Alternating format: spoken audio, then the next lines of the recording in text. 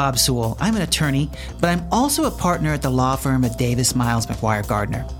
The name of this podcast is That Even Legal?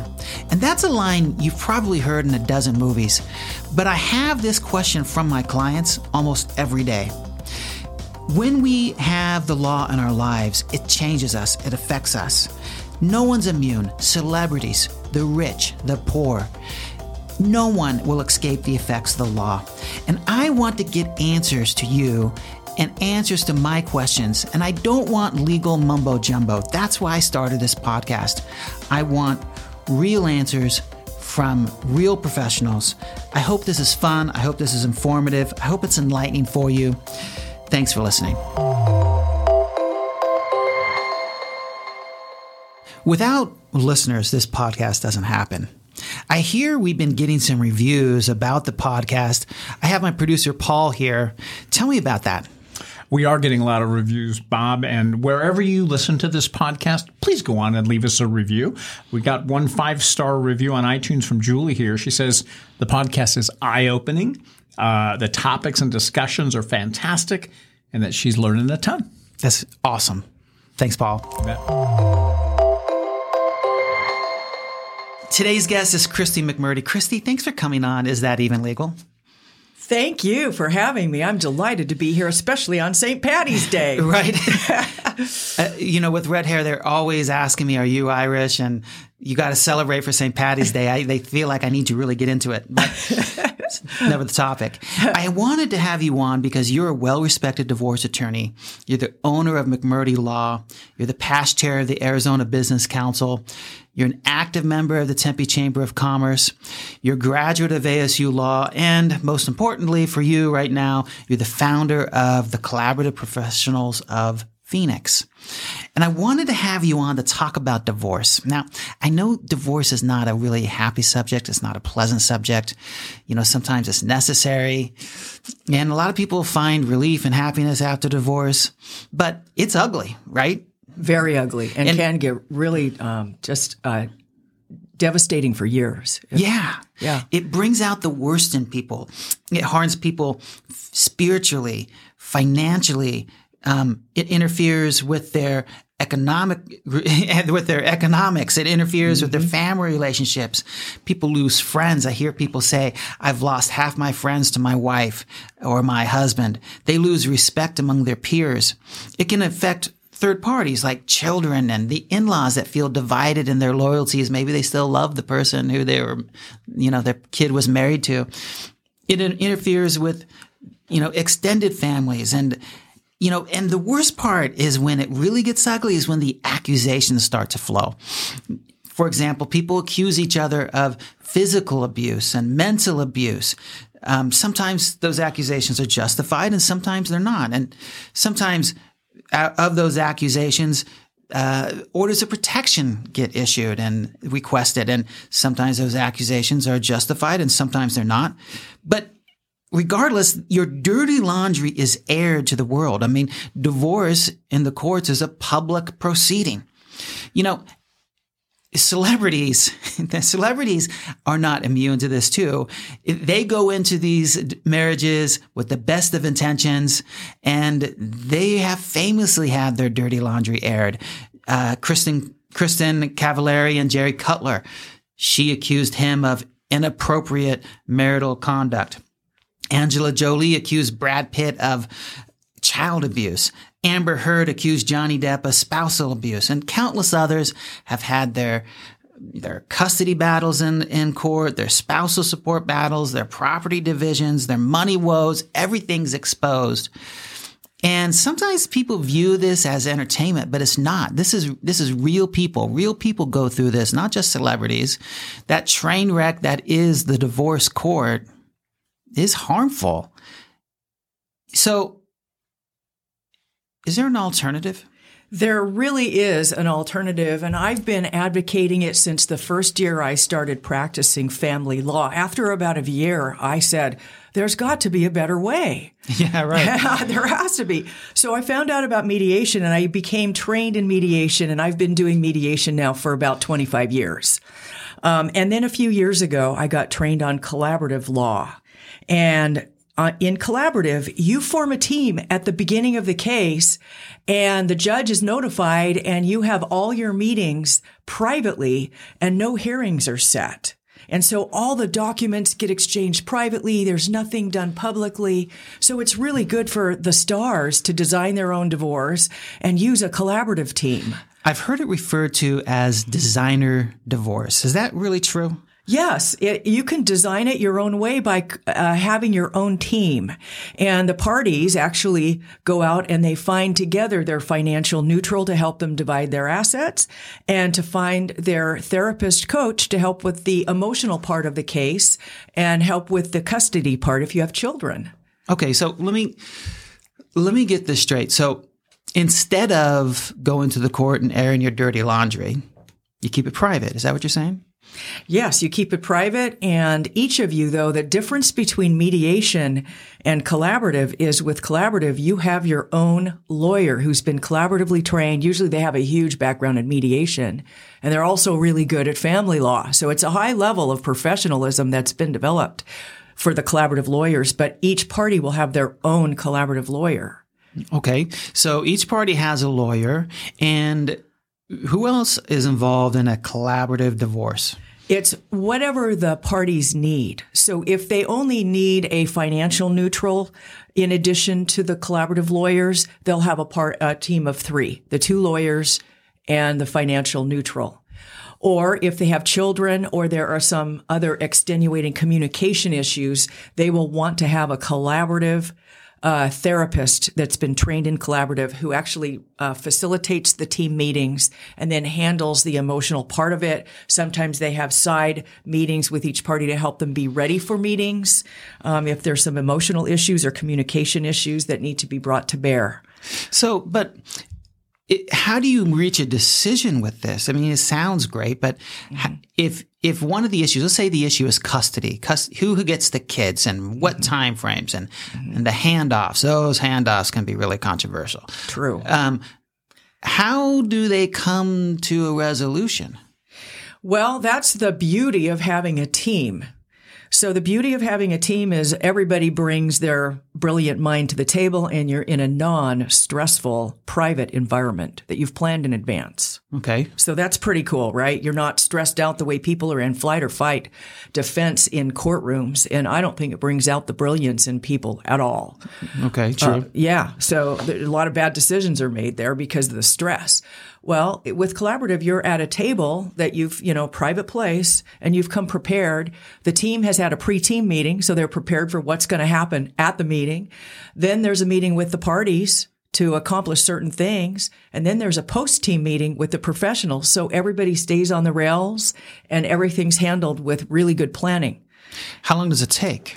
Well, usually a collaborative team meeting, you'll have a half an hour with the professional team, and then it's 2 to 3 hours with the parties. And then there's usually a half an hour follow-up in the post-team, post-view meeting that the professionals do. So it's about a 4-hour stint. And then you meet, a week or 2 later when the parties are ready, and everybody schedules this out according to their calendars. Okay. So during COVID, we actually did a collaborative case. One party was living across the country. And because of COVID, we would have done this anyway, but we did the whole thing on Zoom in full team meetings at an office, and everybody was Zooming in, and it worked out beautifully. Well, it sounds great, but what if I have complicated assets? There's a business involved, and I got to somehow divide up this business. This is too much for that sort of contentious divorce, right? Well, what happens when you have large assets like that is that you involve other professionals, and the team decides who they need. So if we need to do an appraisal, a business appraisal, there's a decision amongst the group, especially the parties, and they agree on who they'll bring in to help with the appraisal of whatever asset you have. And so then the team will form a basis on what they know the assets are worth, and then you work from there to figure out how you're going to offset or divide. Christy, I got to tell you, I'm incredibly skeptical, okay? And the reason why, you're a very nice person, but I'm skeptical. And the reason why is if they can't get along in marriage, why would I ever think these bozos could get along in divorce? Well, it's a lot worse in litigation than it is usually at the table in collaborative. Now, collaborative takes a high level of expertise. Okay. You want people who have experience at the table. And I will say that with all the cases I've done, the outcome that we've had is some of the most proud legal moments of my life. Tell me. Because we've had 4 brilliant people at the table that have training. Usually 20 years of whatever they've done, whether it's financial planning, divorce financial planning, that would be the financial neutral, or a therapist who's been doing therapy, or the lawyers who've been lawyers for 10, 15, 20 years, plus mediation, plus collaborative training. So that's a lot of professional skill set combined at the table, and our outcomes are phenomenal for people. I have never had cases where at the end of the case, when everybody signed all the documents, the opposing party will come over and give me a hug.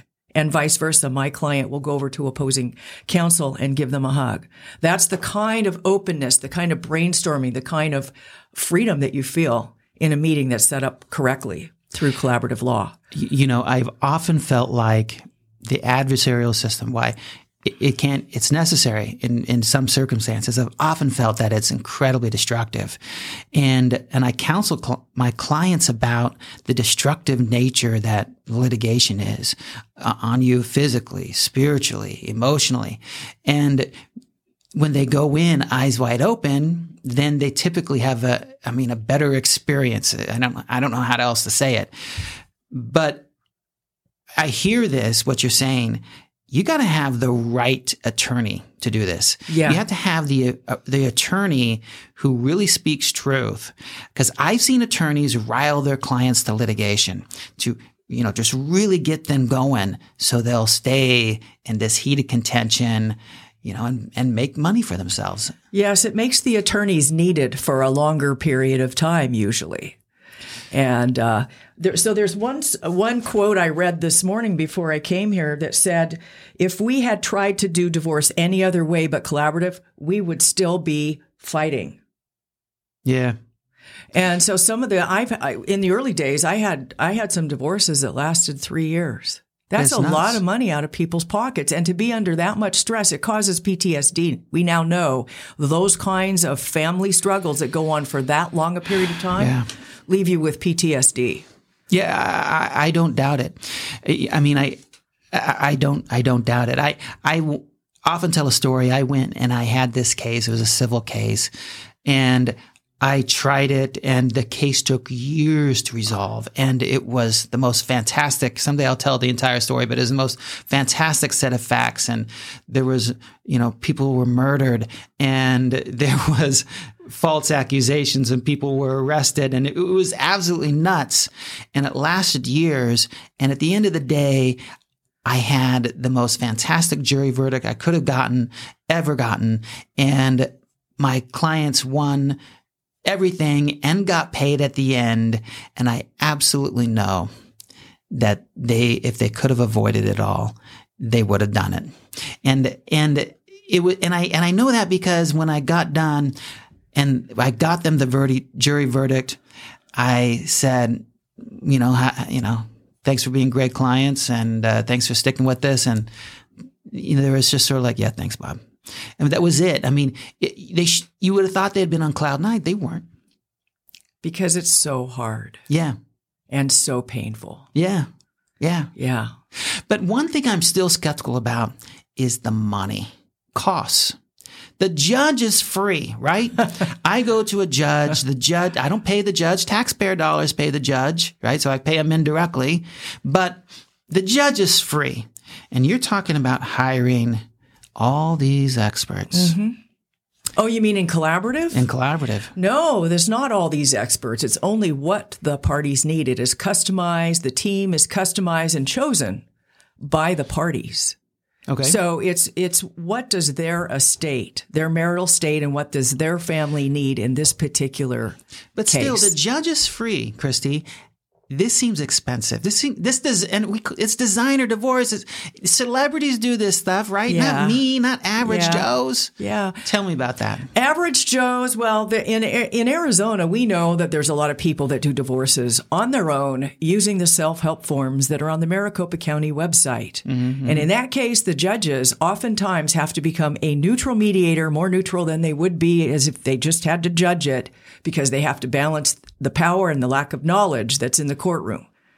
And It's really hard on those judges. I feel a lot of sympathy for our family court judges, because they have people that are unrepresented that don't know what they're doing. I remember sitting in court one time, and the parties were sent away for the third time because they didn't have their paperwork right. So this is a burden on the judges. It is. And any time that we can take something out of the courtroom, each one of them has, from what I recall, 27,000 active, this is family bench, 27,000 cases, 9,000 of which are active. Can you imagine the pressure of that? This is each judge on the family bench. That's a lot of family cases. So anytime that we can pull something away and get it resolved is actually a benefit to our judges, to our judiciary. Yeah. Yeah. So you're saying it's a benefit to the taxpayer system, but what about me? What about you? Okay. My finances. I'm only, look at Krista. Yeah. I'm only concerned about me. Me. Right? And in divorce, it's even more so. Concerned about you in divorce. You betcha. Am I going to be forking over more money for this type of process? In collaborative, you do have each party is going to be paying for their own lawyer, but you would if you had a lawyer outside of a collaborative case anyway. What drives the cost up a lot in divorce cases, though, is discovery, motion work. That's where you spend a lot of money, and that stuff is public. It gets filed with the court, and everyone can see it. You talk about dirty laundry, it's from discovery. Yeah. Whereas in a collaborative case, documents are exchanged informally. Okay. Yeah. There's no motions about it. Everybody has to disclose. There's expected transparency. And that saves money alone. You have to know what your values are, though. So that has to be part of the case. In order to actually talk about something, you have to reach agreements on values of assets. Yeah. And from there is when you do your negotiating. Yeah. I could personally say, if you're preparing for trial, for every minute of trial, you have hundreds of minutes outside to prepare for that 1 minute of trial. It's incredibly expensive to get ready for trial. I also kind of feel like, and what I like what you're saying is where I could see that there's savings and you could reach a better result. I feel like when you're going to trial, it's about the talent of the attorney and the preparation you put into the trial. I mean, when I'm going to trial and I know I have to really nail this one, I'm meeting with my clients. I'm discussing their testimony. I'm walking them through the facts with them. Okay, this is what's going to happen. This is what's cross-examination is going to look like.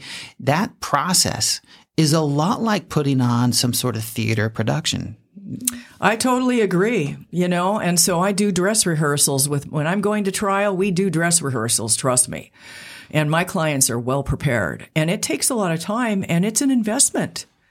And they've got to understand that that's part of the litigation strategy. You have to prepare to do well in court, and it costs a lot of money. Well, that's not the way it is in collaborative cases. Right. You don't have the dress rehearsal that you're paying for.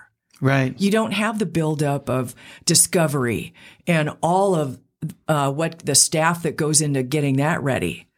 No, and it's about like winning in court is a large part about the talent of the attorney and the client to put on the production. But that has nothing to do with fact. Yes, and another problem that we have in Arizona, I don't know about other states. I've always practiced here. So I've been practicing in Arizona since 1992. But here we have short amounts of time for trial and for hearings. Yeah. And oftentimes there isn't time to get the full truth out. And that's where I think people are really shorted. So you talk about, people being able to have their day in court. One guy said about his collaborative process, not only was it an eye-opener, you were talking about eye-opening, but he said collaborative was an ear-opener, and we had time to listen to each other. That's what I like. You don't get to do that in court. Sometimes you have 15 minutes to put on real evidence, and you're expecting your poor judge to make a decision based on fact. There was hardly any time to gather actual facts with the amount of time that's given. Oh, yeah. And you could game that. If you're a clever attorney, you can game that issue. And and what I'm hearing about this collaborative process is, let's say you have less sophisticated attorney at creating the theatrics, or a client who just doesn't have theatrics within him or her. It doesn't matter. It's about getting people to talk. That's what I really like what I'm hearing. Yes. And having empowerment at the table, that they're self-empowered to make their own self-determined outcomes. And that's important to me.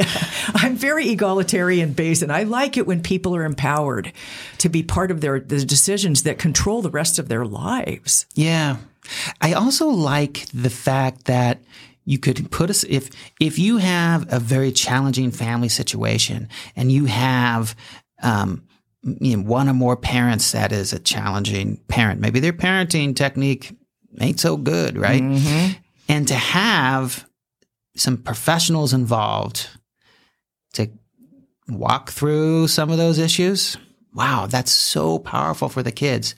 Do you have any experiences like that? Yes. Had a collaborative. So in terms of a collaborative case, we had a team set up, and fortunately, there was a kid issue that came up. And so the team agreed that our collaborative coach, who facilitated our meetings, was also going to be allowed to be working with the child outside of the collaborative case. And then she brought information to the team about what was going on with the child.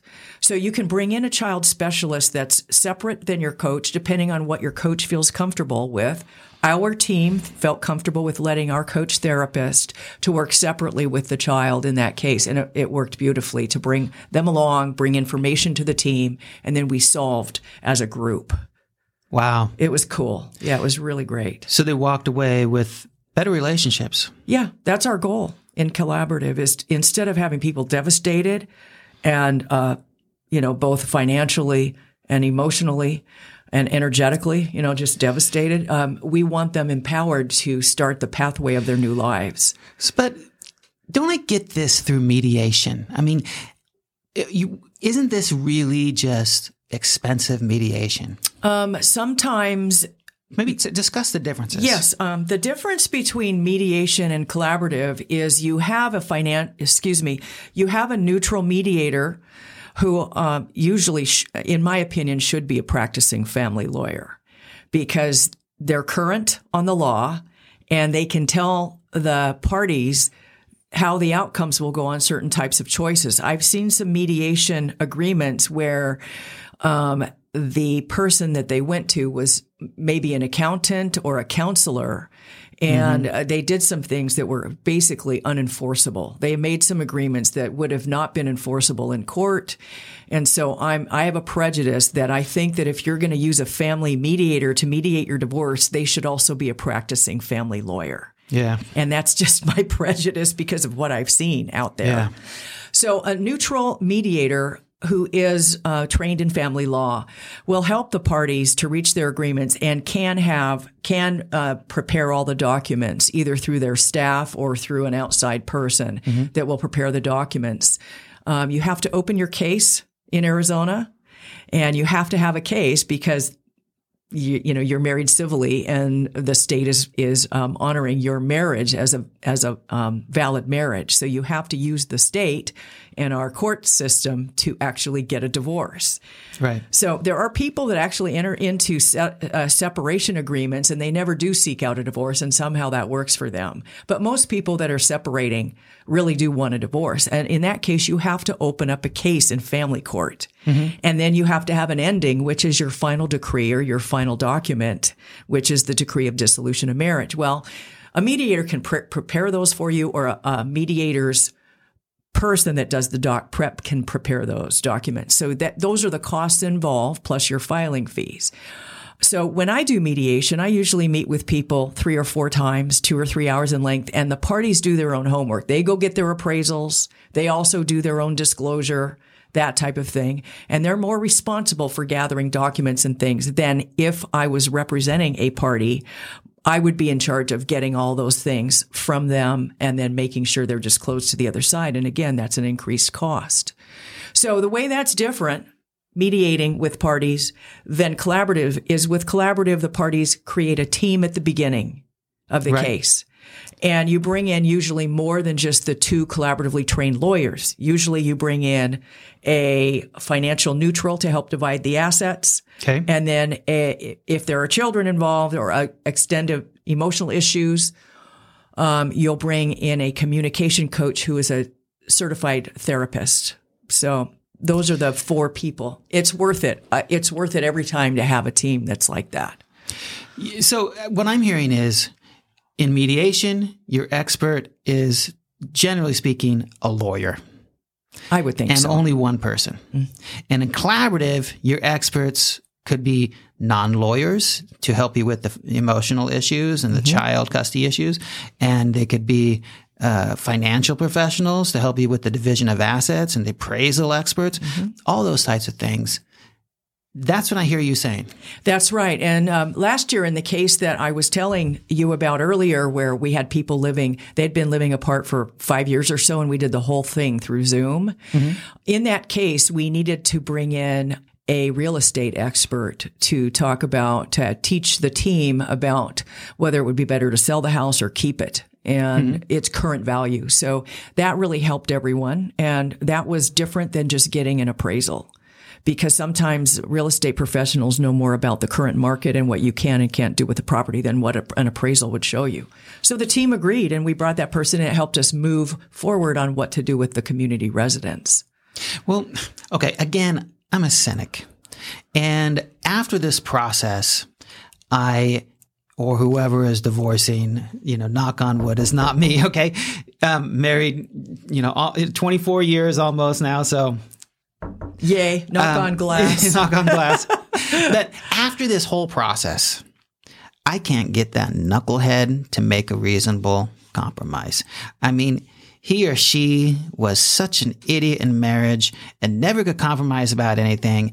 And now at the end of this process, I can't get a good result. What do I do? In that case, they need to seek out counsel from people that will give them the options. And then in certain cases, if you have a sociopath on the other side, or someone with borderline personality disorder, those types of people are very hard to make agreements with that they'll stick to. Yeah. And the professionals have to give that opinion. They have to say, this is not the right type of case for a collaborative case. Okay, but let's say I go through the collaborative process and I can't get the result. Okay. I've never seen that in any of my collaborative cases, because they're set up right from the beginning. But in the beginning, everyone signs a participation agreement that basically states, if we do not reach an agreement on all issues, we are conflicted off and we cannot go to trial. We can't be your litigation lawyers. So there's skin in the game from the very beginning by the parties and all the professionals they choose for the team. Everyone has an investment in its success, because if it fails, they're off. Yeah. They're disqualified. And then they'd have to just go to trial. That's right. And then that's double the expense, if not triple. I mean, nobody wants that. And so there's skin in the game. People are invested in their collaborative cases. So you began to mention it's not for everyone. You began to mention that. Yeah. Tell me about that. There are people where mediation would work just as well.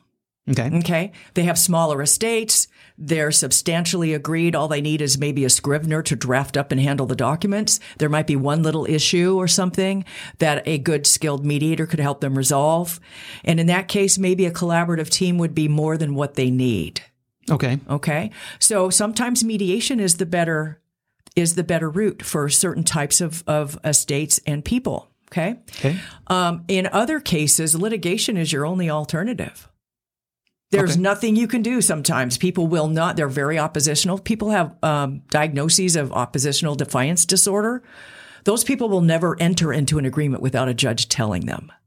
Yeah. So if that's what you're dealing with, you have to acknowledge it and say, well, okay, this option is not, it's not an option for you guys.